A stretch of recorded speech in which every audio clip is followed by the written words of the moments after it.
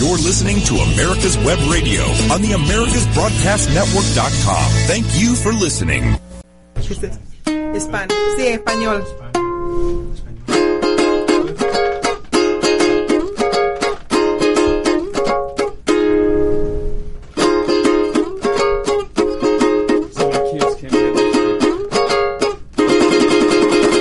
Es las 2 de la tarde. Estamos en America's Web Radio desde Atlanta, Georgia, para todo el mundo. Y esto es... Hablemos Venezolanos. Ok, aquí tenemos a un invitado muy especial. Su nombre es Ben Orecki. Él es parte de la campaña política de Yossi Cruz. Él es nativo de Camerún. Es como nosotros, un orgulloso ciudadano estadounidense, que entiende muy bien el multiculturalismo y el multirracismo. El racismo, estamos hablando de razas distintas, no del racismo entre personas de distintas procedencias. Sí, no malinterpreten, por favor. Pero lo que es este mosaico, porque realmente Estados Unidos no es un melting pot, es un mosaico de culturas, por eso es a veces tan difícil entenderlo, porque son múltiples.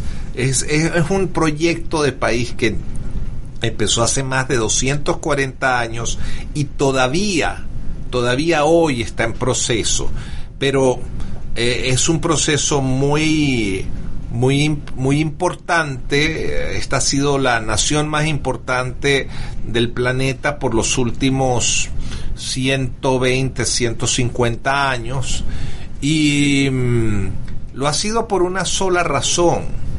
Lo ha sido porque este es el país de la libertad, y la semana pasada, el sábado y el domingo, se celebraron precisamente los aniversarios de declaraciones de independencia, tanto de Venezuela como de los Estados Unidos. Y dentro de todo este proceso nos hemos encontrado cuando hicimos, por ejemplo, el 4 de julio, que se hizo la caravana con las motocicletas, nos hemos encontrado con una noticia de primera plana enfrente de nosotros, que es el levantamiento, por decirlo así, de lo que es la milicia negra americana, que está protegida precisamente por la segunda enmienda de la Constitución. Esta gente se levantó porque precisamente la segunda enmienda dice que las milicias están hechas para la defensa de un Estado libre. Y cuando el sistema, cuando las ciudades fallan, como falló Keisha, la señora Keisha, la alcaldesa de la ciudad de Atlanta, ella falló por estar siguiendo un juego político. Cuando los políticos fallan, los ciudadanos son los que toman el mando, no por la fuerza, sino simplemente diciendo, aquí estamos nosotros. Y ocurrió algo curioso, porque tú venías viajando con los American Patriots, que básicamente es una organización multicultural, donde hay latinos, donde hay afroamericanos o negros, hay gente blanca, hay asiáticos, hay de todos entonces lados. Pero que hasta venezolanos, que es una asociación que además de eso está emparentada con otras, con las milicias, las milicias patriotas.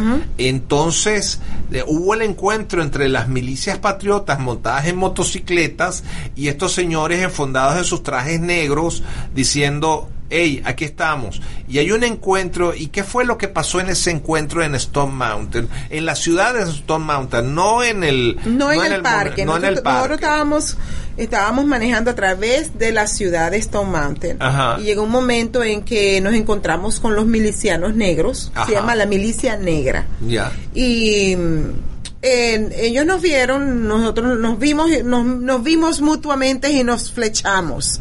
Te lo puedo decir, flechamos, porque en el momento que ellos se apartaron, o sea, ellos abrieron paso para que nosotros pasáramos, muy respetuosamente, yo les di a ellos el pulgar para arriba. El pulgar para arriba, como diciendo, apoyo tu segunda enmienda, el ejercicio de tu segunda enmienda, yo te lo apoyo. El libre ejercicio de la primera y de la segunda enmienda, porque estaban reunidos en la calle también. Ellos estaban ejerciendo los dos enmiendas al mismo tiempo. Exactamente. La respuesta de ellos hacia nosotros fue exactamente la misma.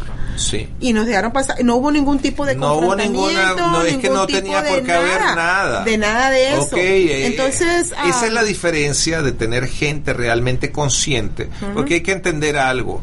El liderazgo es una cuestión de conciencia, y el servicio a los demás es una cuestión de conciencia. Que a mí no me gusta lo que está ocurriendo dentro de las milicias negras por otros motivos. Eso es otra cosa, pero para eso todos estábamos armados. Para eso todos pueden estar armados. Es como cuando una persona dice, no, pero es que un loco no puede andar con un arma. Déjenlo que ande con un arma, se va a encontrar con uno que lo va a poner en su sitio. Claro. O sea, la situación es que tú dijiste algo muy gracioso el otro día. ¿Qué fue lo que dije? Salvemos primero a los Estados Unidos y después caigámonos a tiros, eso es lo que queremos. Exacto. ¿Okay? O sea, fue una expresión un poco sarcástica y un poco chocante, sí, pero es la realidad. Es como quien dice, tú no puedes hablar mal de mi familia, yo sí puedo hablar mal de mi familia. Exacto. ¿Sí me entiendes? Es lo mismo. O sea, ¿cómo vamos a permitir que vengan otros a joder nuestro país? Exacto. No, vamos a sacarlo y después nos jodemos nosotros entre nosotros mismos. Exactamente. Entonces tenemos la situación de que hay dos organizaciones, una Black Lives Matter y otra que es Antifa. Pero déjame explicarte por qué la milicia negra se levanta. I'm going to explain why the black militia got up and came in front.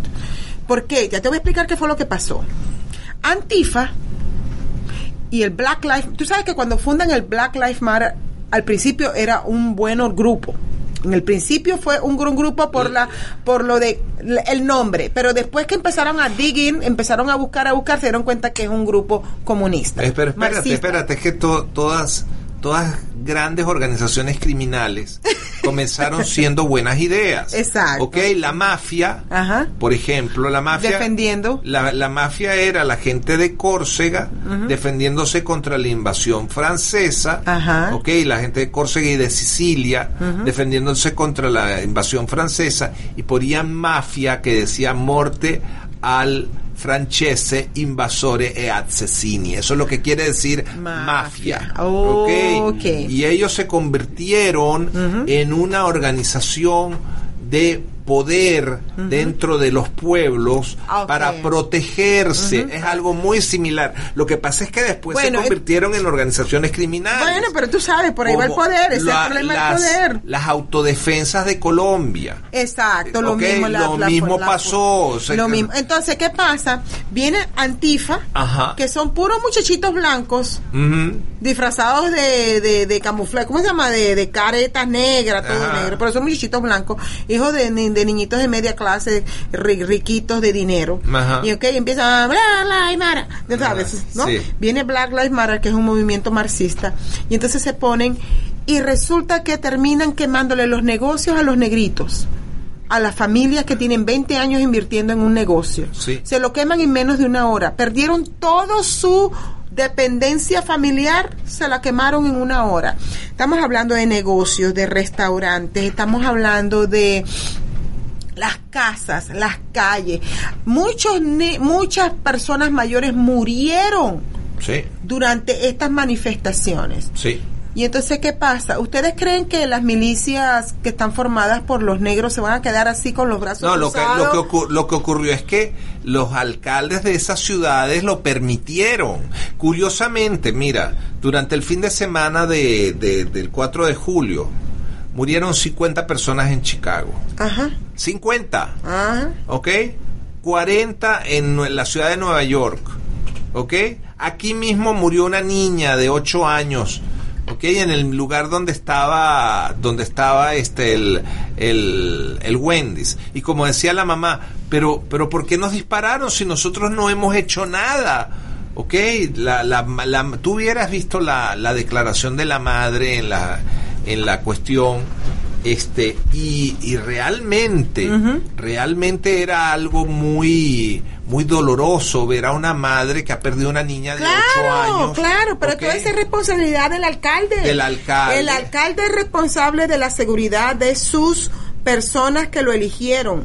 Keisha Buttons es responsable de lo que pasa en la ciudad de Atlanta. El primer error de ella fue haber despedido al jefe de la policía, a la jefa de la policía. Sí, señora, para empezar. Segundo, y esta promoción de quererle quitar los fondos a la policía. Ella empezó a promocionar eso también. Politizaron la seguridad una de las razones. Mira, como dice el dicho dentro de los demócratas aquí en Estados Unidos, ellos no dejan que ninguna crisis se pierda para beneficio político. Sí. Eso es la mentalidad de los demócratas en los Estados Unidos. Sí. No dejan que si alguien tiene que morir, ellos aprovechan. No les importa que alguien muera. Es lo mismo que Venezuela. Lo que pasó en Venezuela durante los 40 años. 140 muchachos muertos en el 2014. Claro. A ninguno de esos políticos les interesó. Les importó. ¿Por qué? Porque están tomando provecho de la situación, de la crisis y del problema. Exacto. ¿Okay? Entonces, ¿qué pasa? Ni Ledesma, ni Leopoldo, ni la señora esta. Ni Lilian Tintore, ni Mixi, ni nadie de esa. Nadie. Entonces, ¿qué pasa? Se levanta la milicia negra el mismo 4, en el mero 4 de julio, que es el día de la independencia. ¿Cuál es el mensaje indirecto que le están mandando la milicia negra a la alcaldesa de Atlanta? ¿Cuál es el mensaje indirecto? Lo primero que dijo es que ni Antifa, que tanto Black Lives Matter como Antifa se tenían que cuidar porque ellos no son eso. No son ellos. Ellos no forman parte de eso. ¿Okay? Ellos no forman parte, ellos son milicianos. Exacto. Ellos son milicias. Eso quiere decir, para educar un poco a los que nos están escuchando, están al cargo de la seguridad, porque ya basta de estar quemando los negocios. Son gente que tienen experiencia en la milicia, en lo que es la parte. Son ex policías, muchos de ellos ex soldados, ex policías de seguridad, o sea, son gente que saben lo que están haciendo, son muy organizados. A mí lo que me preocupa es que dentro de ese grupo había gritos de Alhamdulillah y Allahu Akbar, lo que me indica que pudiera haber elementos de Al Qaeda y de ISIS infiltrados en esa organización. ¿Sabes qué pudiera ser la Nación del Islam? Porque acuérdate que la Nación del Islam está aquí desde el principio del siglo pasado. Sí. Entonces, acuérdate que con Malcolm X, acuérdate el documental de Malcolm X, que ellos explican cómo ellos son entrenados y todo. Sí, y es una organización militar. Este grupo de negros, la milicia negras, el número es entre 3,000 y 4,000 personas. Ajá. Okay. Ellos ahorita están pidiendo que les den el estado de Texas o se van del país. Entonces, lo que sí yo veo es que no entienden es que aquí cada estado es independiente y que el estado aquí no le pertenece a ningún gobierno. Cada estado no le pertenece a ningún gobierno federal. Entonces, le pertenece a la gente. No sé cómo que piensan hacer, pero sí me gustaría. Ahora, lo que yo no entiendo es por qué están pidiendo Texas. Están pidiendo el estado más arrecho de todos los estados de la Unión. Sí. ¿Te das cuenta? ¿Te has dado cuenta? Están pidiendo el estado Don't Mess with Texas. ¿Okay? Exacto, o sea, están pidiendo ¿verdad, David? Don't mess with Texas. Ya. Okay. Sí, entonces, pero también ahí no es donde vive toda la familia Bush. Ahí no es donde viven todos los Cheney. Ahí es donde viven todos los venezolanos estos Tú tienes que entender algo. La economía tejana es la segunda economía más grande de los Estados Unidos después de California. Pues que pidan California, que es la primera. Que se muden para California. Ya todos allá están mentalmente condicionados para ser mandados. Y yo creo que sería conveniente, ¿sabes por qué? Porque les introducirían un poco de disciplina a los californianos. que no entienden muchas cosas. No entienden. ¿Ok?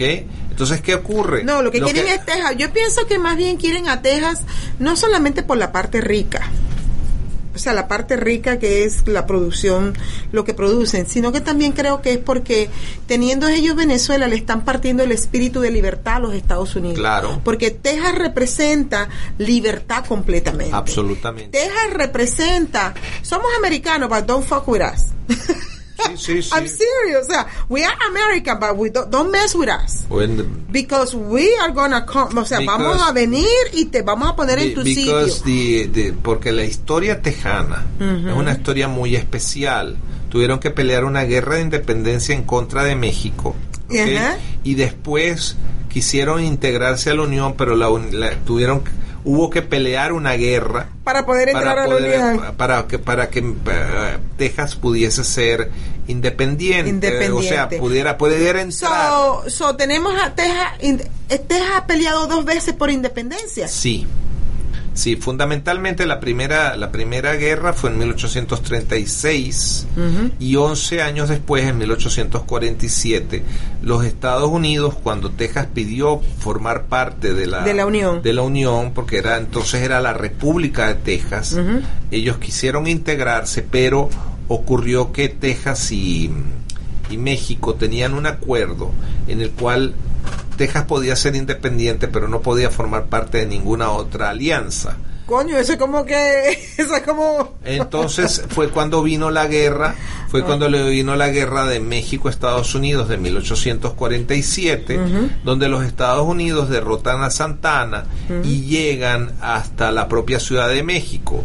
De ahí viene ese chiste que la mitad de los mexicanos están enojados con los Estados Unidos. ¿Por qué? Porque se quedaron con la mitad del territorio mexicano. Okay. Porque recuérdate que California, Texas, Nuevo México, Nevada, Colorado, todos eran territorios mexicanos. Sí, y entonces, por eso se llaman las ánimas amarillas. Exacto, todo eso, por eso tienen nombres en español. Pero entonces llegan hasta el río Bravo, y la gente, hay algunos mexicanos que dicen que están enojadísimos con los Estados Unidos porque los Estados Unidos se quedaron con la mitad de México y la otra mitad de los mexicanos están enojados porque los Estados Unidos no se quedaron con todo el territorio. ¿Ok? ¿Tú te imaginas el poder? Hablando de eso, porque precisamente el presidente López Obrador estuvo ayer en la Casa Blanca. ¿Y a qué vino? Vino a ¿Le jalaron las orejas por la reunión de Zoom? No, le jalaron las orejas, no. Él vino porque a partir del 4 de julio se activó el nuevo tratado entre México, los Estados Unidos y Canadá. Un tratado que es muchísimo más justo, no para los gobiernos, sino para la gente. Por ejemplo, en México tiene el compromiso de homologar los sueldos y salarios con los sueldos y salarios de los americanos. ¿Eso no lo hacían antes? No. Ahora tienen que hacerlo. Ahora lo tienen que hacer, claro, es un proceso que va a ir indexado, además va a ir indexado en dólares, no en pesos mexicanos, ¿ok? Tiene una serie de ventajas de apertura de mercados, como mira, ayer escuché el discurso de López Obrador. ¿Okay? Y lo único bueno que ha hecho López Obrador en todo lo que lleva es precisamente las negociaciones del nuevo tratado de Estados Unidos, Canadá y México, que reemplazó al infame NAFTA. ¿Okay? Y entonces él señalaba que hay un desequilibrio en las economías de la región y que él prefiere que ese desequilibrio sea dentro de la región y no fuera de la región, porque al fin y al cabo hay un equilibrio por la cercanía. Y entonces lo que dijimos el otro día cuando fuimos a aquella gran tienda que empieza por W y que vimos los anaqueles vacíos, y te dije, es que ya los productos made in China ya se están desplegando, ya no existen. Pero yo te voy a decir una cosa, en México se hace una joyería preciosa. Vamos a empezar a ver productos nuestra gente acá, y así la gente no tiene que venir para acá a venir a trabajar, se puede quedar en su país con una vida holgada, mejor, ¿me entiendes? Exacto. Entonces, y no en base a productos del hambre de los trabajadores de China. Allá que se arreglen y se raquen sus pulgas. Ellos crearon todo este desastre, ahora que cojan las consecuencias, que asuman sus consecuencias. Ahora, volviendo a lo que pasó aquí en Atlanta, yo quiero que la gente, la comunidad habla hispana, parlante, entienda que lo que está pasando acá no es lo mismo que pasó en Venezuela con los colectivos. No. Esto no es así, no es aquí. No. Aquí la diferencia es que los colectivos son armados por el gobierno. Aquí no, aquí cada quien se arma por su propio cuesta y por sus propias pulgas. Por eso es que dice que el derecho de las personas de portar y poseer armas no puede ser infringido. Okay. Ahora le están dando la vuelta a eso, porque ahora resulta que Han Johnson no está atacando las armas, ahora está tocando las municiones de las armas. O sea, tú puedes tener todas las armas que tú tienes, pero si no tienes municiones, ¿cómo vas a defenderte? ¿Te das cuenta cómo son los comunistas? Sí, así son. ¿Te das cuenta cómo son los comunistas? Y además agarran cosas que aparentemente son buenas. Por ejemplo, ellos se hacen llamar progresistas porque piensan en el progreso. ¿Quién va a estar en contra del progreso? Pero el progresismo es de llevar de manera progresiva, pasito a pasito. De malito a peor. A mal, de mal a peor. De malito a peor. ¿Okay? Sí, y lo mismo pasa con Black Lives Matter. ¿Quién va a estar en contra de proteger la vida el problema que estamos teniendo con Black Lives Matter es que es cierto, el título está muy lindo y todo. La vida negra importa, tiene importancia. Pero también la de los policías tiene también importancia. Que de los bebés que están abortando, exacto, que son el 80% de la población negra lo que están abortando. Exactamente. Están disminuyendo la población negra completamente y no se dan cuenta que esas vidas de esos bebés que son negros los están matando en el útero. Exacto. Por ejemplo, los negros se están matando entre ellos mismos en las grandes ciudades, como por ejemplo Atlanta, Baltimore, Boston, Chicago, Washington D.C., Cleveland, San Luis. O sea, estamos hablando de las ciudades grandes, que es donde está la concentración. De hecho, en el 1960 la población negra representaba casi el 14%. ¿Hoy en día cuánto es? Casi el 10%. Exacto, se está disminuyendo. O sea, estás hablando están disminuyendo. Del 10.3%. Claro, la cantidad de población ha crecido desde 1960 hasta ahora, pero la proporción ha disminuido. Exactamente. ¿Okay? Y vamos a llegar, creo que en unos 10 años, el voto negro ya no va a importar. El que va a importar es el voto latino. Sí. Porque los latinos no practicamos el aborto. Exacto. Muchos latinos no están practicando el aborto. Sí vas a ver de vez en cuando uno por aquí, un liberal, uno de esos comunistas, tú sabes, nueva cabeza caliente, que sí, no. Y aquí el que beneficia el aborto es al hombre. Sí. El aborto beneficia al hombre. Claro. Porque el hombre no tiene que pagar child support. No tiene que ser responsable con el bebé que creó con esa mujer. Entonces, no es que es beneficioso para la mujer, no. Aquí es beneficioso para los hombres. Pero volvamos al tema. Dentro de unos 5 a 10 años, el voto negro no va a importar. Estamos de acuerdo. No va a importar, porque la cantidad que va a definir elecciones, si los blancos dejan de salir a las votaciones, van a ser los inmigrantes latinos. Sí. ¿Ok? Y ahora vamos a traer al espectro los islámicos. Sí. Ellos llegaron aquí con residencia, bajándose del avión. Tenían que esperar 5 años para votar. En estas elecciones van a haber muchos islámicos votando. Y ellos van a votar es por Joe Biden. Ellos van a votar por el Partido Demócrata, porque el Partido Demócrata fue el que los trajo para acá, les dio la residencia, sí, les dio la comida, les dio de Obama, la administración y Biden. Esos islámicos están siendo mantenidos por el gobierno de los Estados Unidos por 5 años, mientras no eran ciudadanos. Y ahora que son ciudadanos, van a querer seguir viviendo de la misma manera, porque esa es la mentalidad de ellos en sus países, que el gobierno los tiene que mantener. Porque eso es lo que dice el Corán. Ajá. Eso es lo que dice el Corán. Exacto. Entonces, los latinos no nos dejamos llevar por el Corán, ni por la Biblia, pero sí nos dejamos llevar por el manual del buen comunista. ¿Cómo que? El manual del buen comunista, el manual... Sí, bueno, ya empiezas a entrar en una teoría que se llama del buen salvaje al buen revolucionario de Carlos Rangel.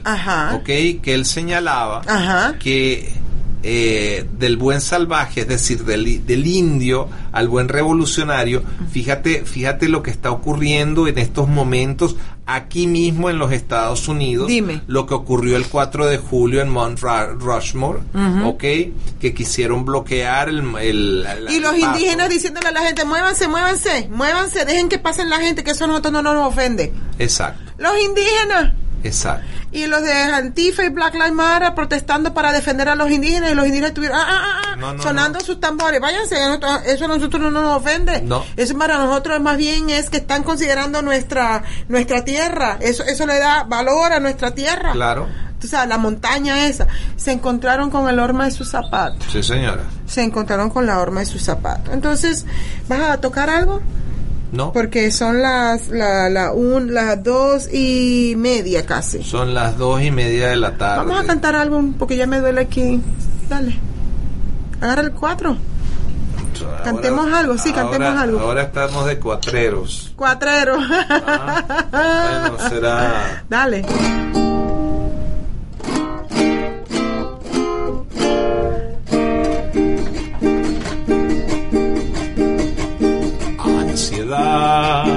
De tenerte en mis brazos, musitando palabras de amor. Ansiedad de tener tus encantos y en la boca volverte a besar. Ansiedad de tenerte en mis brazos, musitando palabras de amor. Ansiedad de tener tus encantos y en la boca volverte a besar. Tal vez esté llorando mi pensamiento, tus lágrimas son perlas que caen al mar.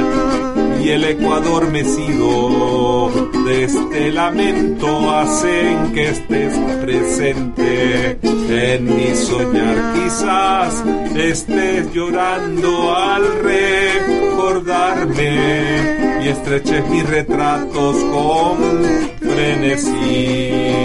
Y hasta tu oído llegue la melodía salvaje y el eco de la pena de estar sin ti.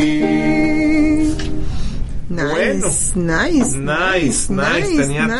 Tenía una temporada que no agarraba el cuatrero. Sí, ya está de cuatrero. Son las 2:30 de la tarde y vamos a comerciales. ¿No? ¿Sí? ¿Sí o no? ¿Yes o no? No. Oh, okay. Me tiene castigado. Sí.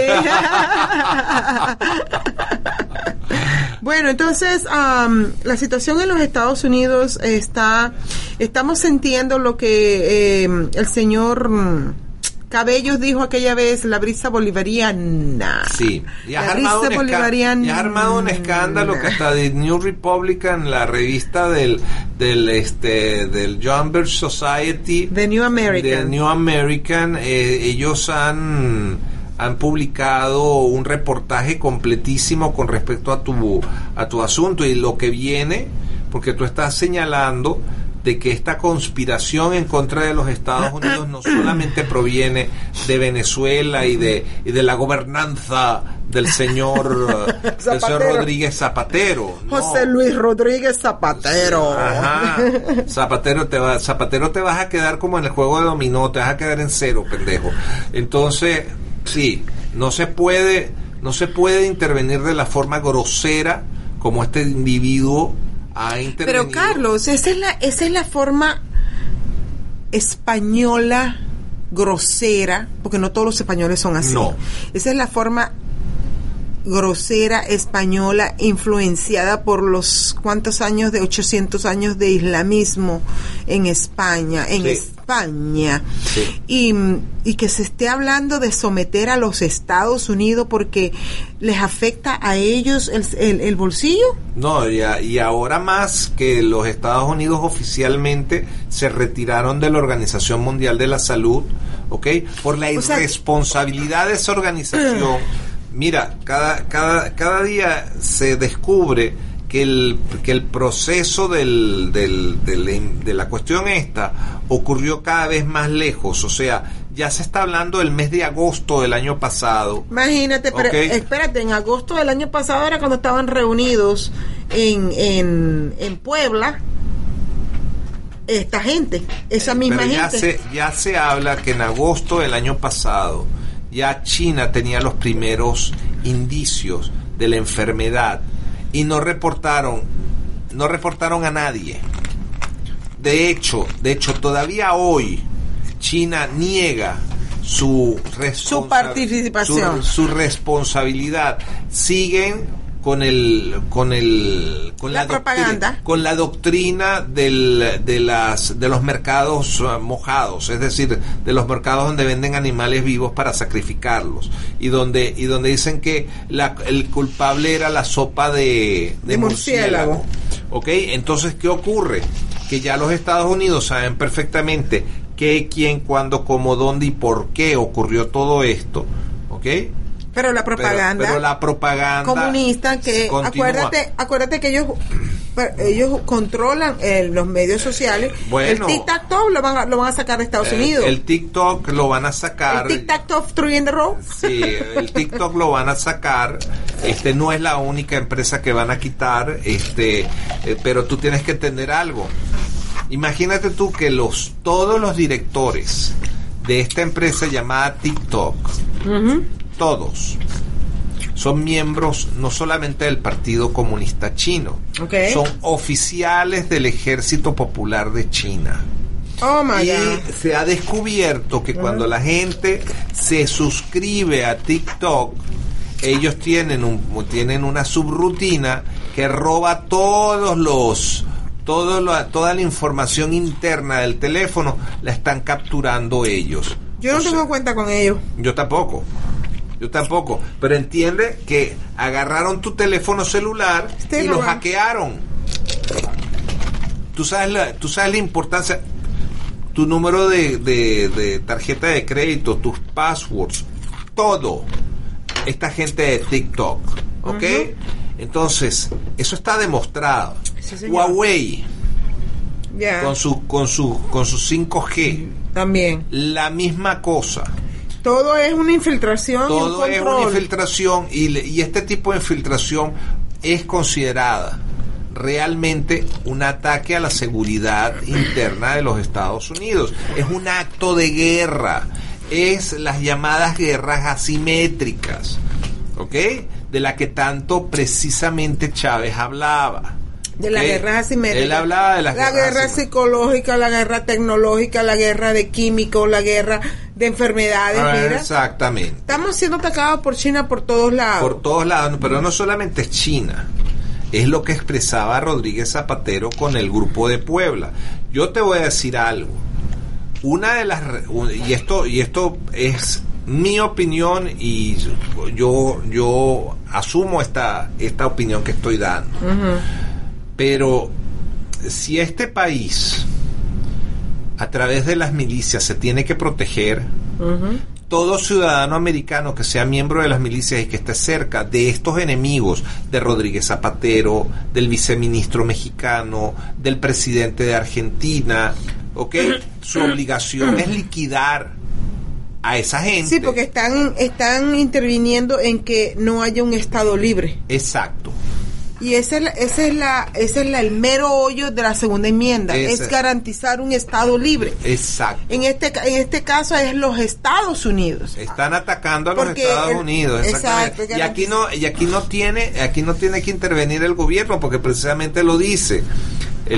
Cuando tú lees la segunda enmienda, normalmente tú dudas si la segunda enmienda está protegiendo a las milicias o si la segunda enmienda está protegiendo al Estado libre o si lo que está protegiendo, porque son derechos individuales, es el derecho del individuo a portar y poseer armas para la protección de un Estado libre, organizados en milicias. Y no puede ser infringido. Eso no puede ser infringido. Es más, el argumento tan idiota de los políticos que han dicho, no, es que hay armas de uso militar y armas de uso civil. Señores, todas las armas se usan para un solo objetivo. ¿Okay? Es más, las Fuerzas Armadas de Defensa de Israel, las Fuerzas de Defensa de Israel utilizan como rifles de francotirador rifles calibre 22 LR. ¿Ok? Con un silenciador en la... Lo único que tiene extraordinario es que es el mismo rifle 10-22, ¿ok? De Ruger, y va ya la propaganda, pero viene con un silenciador dentro de la... adentro, entonces el rifle casi no suena como cuando destapas una botella de refrescos. Pero ¿sabes qué? Son armas letales. Entonces, que no vengan a decir, no, es que son armas de tipo militar o son armas que no me gustan porque lucen agresivas. Perdóname, pero las armas son armas. Entonces son argumentos fatuos, pero recuérdate que así fue que empezaron en Venezuela, así fue como están en México, que hay armas de uso exclusivo para el ejército, para las Fuerzas Armadas. Pero tú sabes algo, los delincuentes, los narcotraficantes, ellos no andan con una biribiri. No, ellas no andan con un BB gun. Ellos andan con una K-47. Mira, vamos a hablar claro. Ahí en México, la familia Levarón, que tienen una aldea. Ajá. Ellos no andan con biribiri solamente. No. Ellos no andan con las cositas chiquiticas solamente. No, pero es que se tienen que defender contra los narcos, o sea, con las mismas armas que los narcos tienen. Porque ellos tienen que defender sus familias. Pero el problema es que cuando tú legalmente le quitas las armas a los ciudadanos que son law abiding, como dicen aquí, que son seguidores de la ley, los estás desarmando a la gente buena para favorecer a la gente mala. Para la gente que viene con malas intenciones. Es como yo lo dije. Como decían en Venezuela, no mejora nada el enfermo. Mira, es como una amiga me decía, no, es que una persona enferma mental no puede tener un arma. Yo digo, ok, si una persona normal, una persona normal que no es enferma mental, ¿cómo tú le prohíbes a una persona normal que no cargue un arma? No, es que se le prohíbe, se le escribe que no puede. Yo digo, ok, tú me puedes dejar el papel, aquí tengo el papel. Pero yo puedo ir a la esquina y comprar un arma. ¿Qué me prohíbe tú de que yo pueda comprar un arma en la esquina? Exacto. Igualito un enfermo mental. No, claro, y además el enfermo mental deja de serlo cuando le metes la pastilla en medio de la cabeza. Entonces, no, yo digo, mira, vamos a ponértelo de esta manera. La única manera de que una persona esté amenazando a otra persona, de que una persona esté amenazando o que quiera matar a otra persona con un arma, es que esa persona se defienda con el arma. Claro. Es la única solución. No, pero es que es un enfermo. Ok, vamos a poner, bueno, tardaba en hacérselo entender y no lo entendía. Hasta que ella, yo no sé cómo vino la cosa, que ella me vino y me trajo el caso de Cuba. Yo digo, bueno, por ejemplo, en Cuba, hay una cuestión que se llama que fuerzan a las personas a aceptar el comunismo como lo normal en Cuba. Claro. Y las personas que no aceptan el comunismo son considerados locos. Sí. Y los mandan a un manicomio donde los médicos que están allí son comunistas y declaran a esa persona loca por el simplemente hecho de que no quiere ser comunista o que no quiere ser socialista. ¿Qué me estás diciendo? Digo, sí. Es como que si a ti y además hay el delito de peligrosidad predelictiva. No, ya perdí por ahí todavía. No hemos llegado allá. Ajá. Entonces yo le dije a ella, es como por ejemplo tú, que tú eres hippie, ¿verdad? Bueno, sí, yo fui hippie. Yo digo, ok, fuiste hippie. Tú eres espíritu libre. Sí, yo soy espíritu libre. Tú sabes que estamos hablando. Claro ¿no? que sí. Ok. Entonces tú te imaginas a alguien que te agarre a ti y te diga, no, socialismo es bueno, pero tú dices, no, es que el socialismo no es bueno. No, entonces tú sabes que te voy a referir a un médico, tienes que ir a ese médico. Y a través del médico, forzan al médico a que te hagan un diagnóstico. Sí. Y si tú le dices al médico, no, yo no creo en el socialismo, el médico va a decir que estás perturbada mentalmente, sí, porque no estás siguiendo los lineamientos de la sociedad. Exacto. Se me quedó así, ¿cómo? Digo, sí.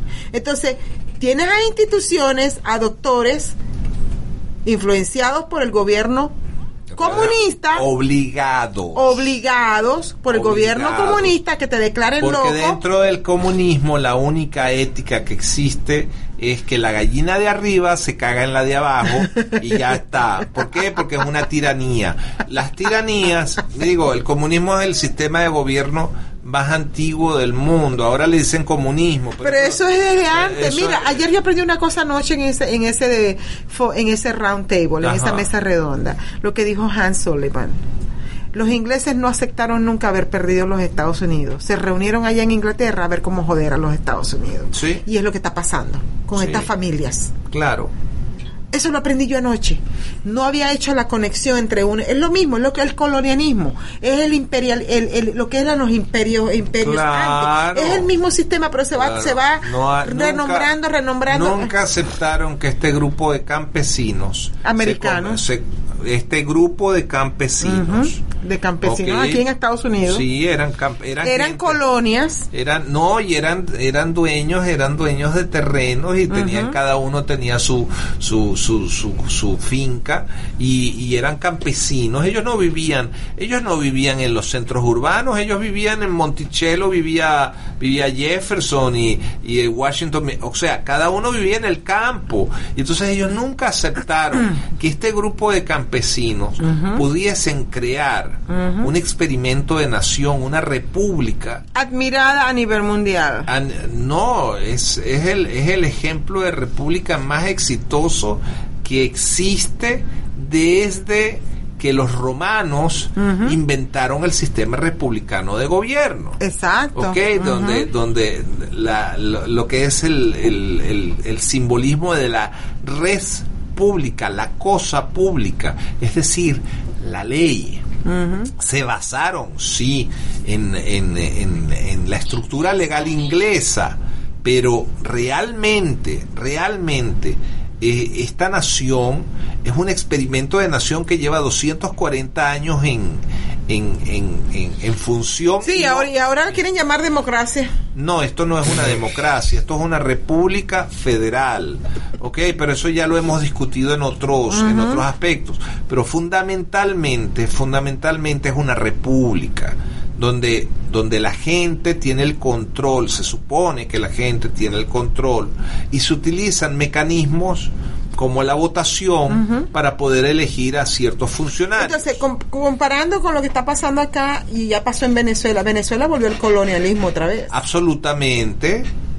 Es el sistema implementado en Venezuela hoy en día, es un colonialismo. Es una colonia. Venezuela es en este momento una colonia de 3 países. ¿Cuáles son esos países? Primero Cuba, segundo China y tercero Rusia. Okay. De hecho, el otro día leí que la empresa estatal rusa de petróleos se va a hacer cargo de la industria petrolera venezolana. Porque no, para lo que sirvió Chávez. Okay, y claro, para lo que sirvió Chávez. Y para colmo de males, para ponerle la guinda al asunto, nos introdujeron un elemento extraño, sí, señor, en menos de una generación. Sí, señor. Okay, que es el elemento islámico. Islamismo. Okay, pero el elemento islámico, si tú lo estudias bien, igual que el elemento comunista cubano, es lo misma mentalidad. Nos lo trajo Carlos Andrés Pérez cuando aceptó que se construyera la mezquita en Caracas, más grande de Latinoamérica, en 1989, y tú sabes muy bien que dentro de la filosofía del Islam, cuando tú pones una mezquita 5 kilómetros a la redonda, es territorio islámico, dominación islámica. Entonces estamos como dice la Biblia, por la ignorancia muchos fallecen fallece mi pueblo. Sí, por la ignorancia, exacto. Entonces tienes que tomar en consideración, no es que yo sea islamofóbico, no, una fobia es un miedo irracional a algo. Pero ahora hablemos de aquí a Atlanta. Yo escuché hace 1 año y medio de que Atlanta se le iban a entregar al dominio islámico. Y ya lo lograron. Y ya lo lograron, porque mira, ya salieron las milicias negras que son islámicas, tomando el control, porque el poder civil. Porque yo sí decía, pero ¿cómo los demócratas cómo un gobierno demócrata le va a entregar el control a los... Ahí está. Los controles civiles, patrón civil, todo eso. Ahora, hay una lucha ahorita entre el gobernador y esa gente, porque el gobernador mandó a traer a la Guardia Nacional. A la Guardia Nacional, por supuesto. Y el líder de las milicias negras está pidiendo una reunión con el presidente. Le está diciendo, presidente, usted tiene que hablar conmigo. O sea, él no es que le está pidiendo, le dijo, si usted quiere arreglar este problema, tiene que hablar conmigo. Sí. O sea, la importancia que se dan, ¿no? Que se dan, que no la tienen. Porque recuérdate que hay un principio fundamental en todo esto. ¿Cuál es el principio fundamental? El principio fundamental del poder proviene de la decisión de la gente. Exacto. No de una minoría. Sí. Esta gente se está abrogando. Algo que la gente no le ha dado. Algo que la gente... No, sí, pero cuando viene un vacío de poder, como está ocurriendo en Atlanta... En Atlanta ellos toman el control. Exactamente. Entonces, y eso fue lo que provocaron. Ahora... Lo que ocurrió también en Venezuela. El vacío de poder. El vacío de poder. La gente se hartó de los 40 años de politiqueros, que siguen siendo los mismos politiqueros que no han podido desplazar del poder a los que están ahorita. ¿Y son los mismos? Son los mismos. ¿Por qué? Ledesma no era otra cosa sino una mala copia de Carlos Andrés Pérez. Hasta se vestía igual, hasta se expresaba de la misma manera. Entonces, ¿qué ocurre? No son políticos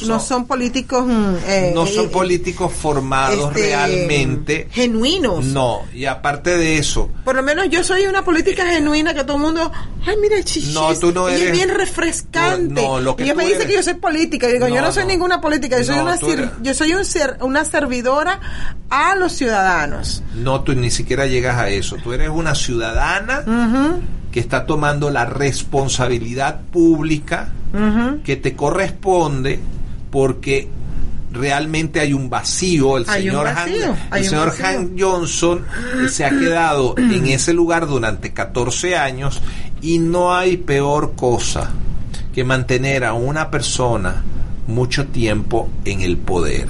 Y el señor Hank Johnson ya su ciclo de poder ya terminó, son 14 años. Sí, y los resultados, que esa es la otra cosa, los resultados entregados por el señor Hank Johnson son resultados, vamos a decir, en la mejor de las condiciones, son resultados mediocres. Es una mediocridad hecha a propósito, igualito que pasaba con los adecos y los copellanos en Venezuela entre el año 1958 y el año 1998, esos llamados 40 años de democracia, que en realidad de democracia no tuvieron nada, sino que fueron 40 años de partidocracia, en donde la asignación a dedo era la prioridad. Y entonces, ¿qué pasó? Que no hubo sustitución de líderes.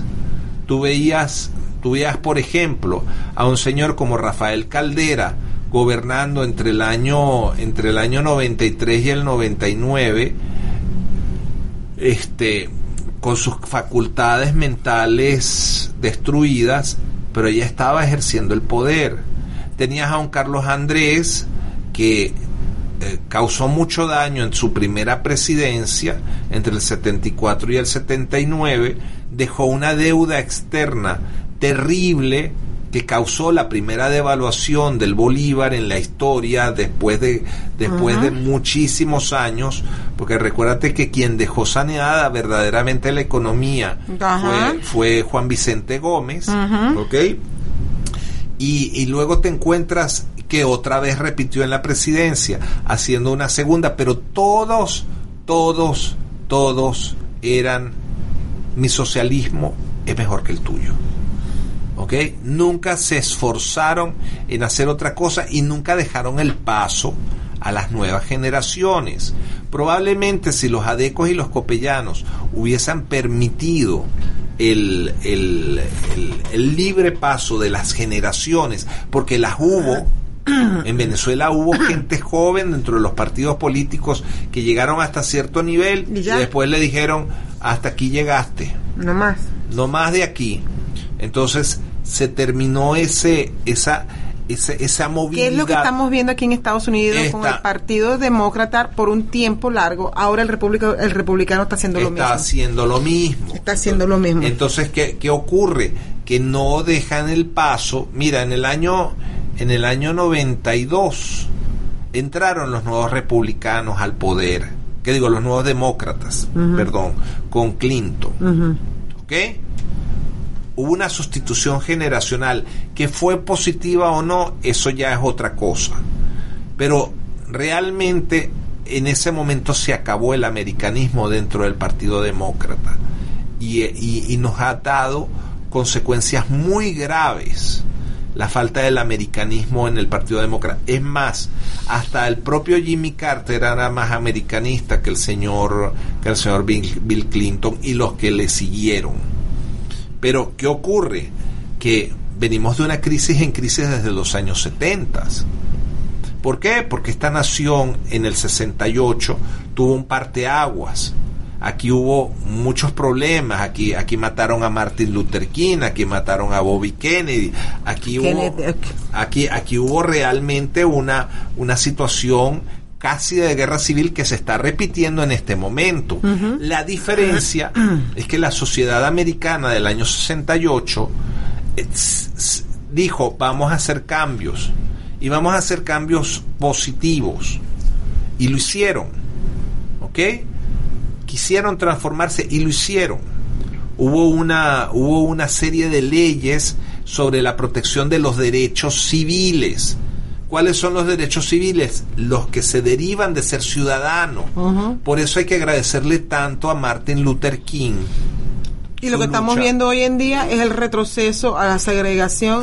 Es como que si él no hizo nada. Como si él no hubiese hecho nada. Como que si no hubiese hecho absolutamente. Ahora lo que falta es que vayan y quieran destruir el museo de Martin Luther King, la iglesia donde estaba Martin Luther King. No te extraña que pudieran llegar a esa. Te estoy hablando de la gente que quiere un enfrentamiento entre el blanco y el negro, porque eso es lo que se está buscando en Estados Unidos. Entonces, ¿qué ocurre? Sí, pero el problema es que todo viene de afuera y la retórica, lo que están hablando en el exterior, es como si en Estados Unidos fuésemos una nación tipo Sudáfrica durante la época del apartheid, cosa que no es verdad.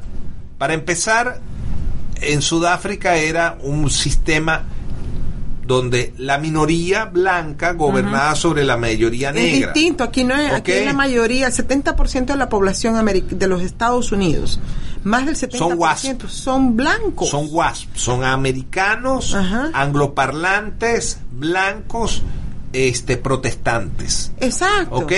Aquí la población hispana representa alrededor del 15% de la población. No es 13.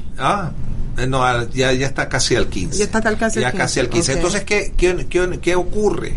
Que el problema es que esa retórica de que no, los Estados Unidos son un estado racista, no es cierto. No somos pero ¿cómo van a decir que es un estado racista cuando tuvimos por 8 años a un presidente de raza negra en la Casa Blanca? Sí, pero ese no era, ese era realmente un afroamericano. Pero es lo que sea, estoy hablando estoy hablando del color de la piel. O sea, tuvimos a un presidente de otro color que no fuera blanco. La cuestión está en que ser negro americano es un asunto de cultura. El negro americano, el verdadero negro americano, el que vive aquí en Atlanta, el que vive en New Orleans, el que vive no es Barack Hussein. Obama era un musulmán negro. Eso es otra cosa.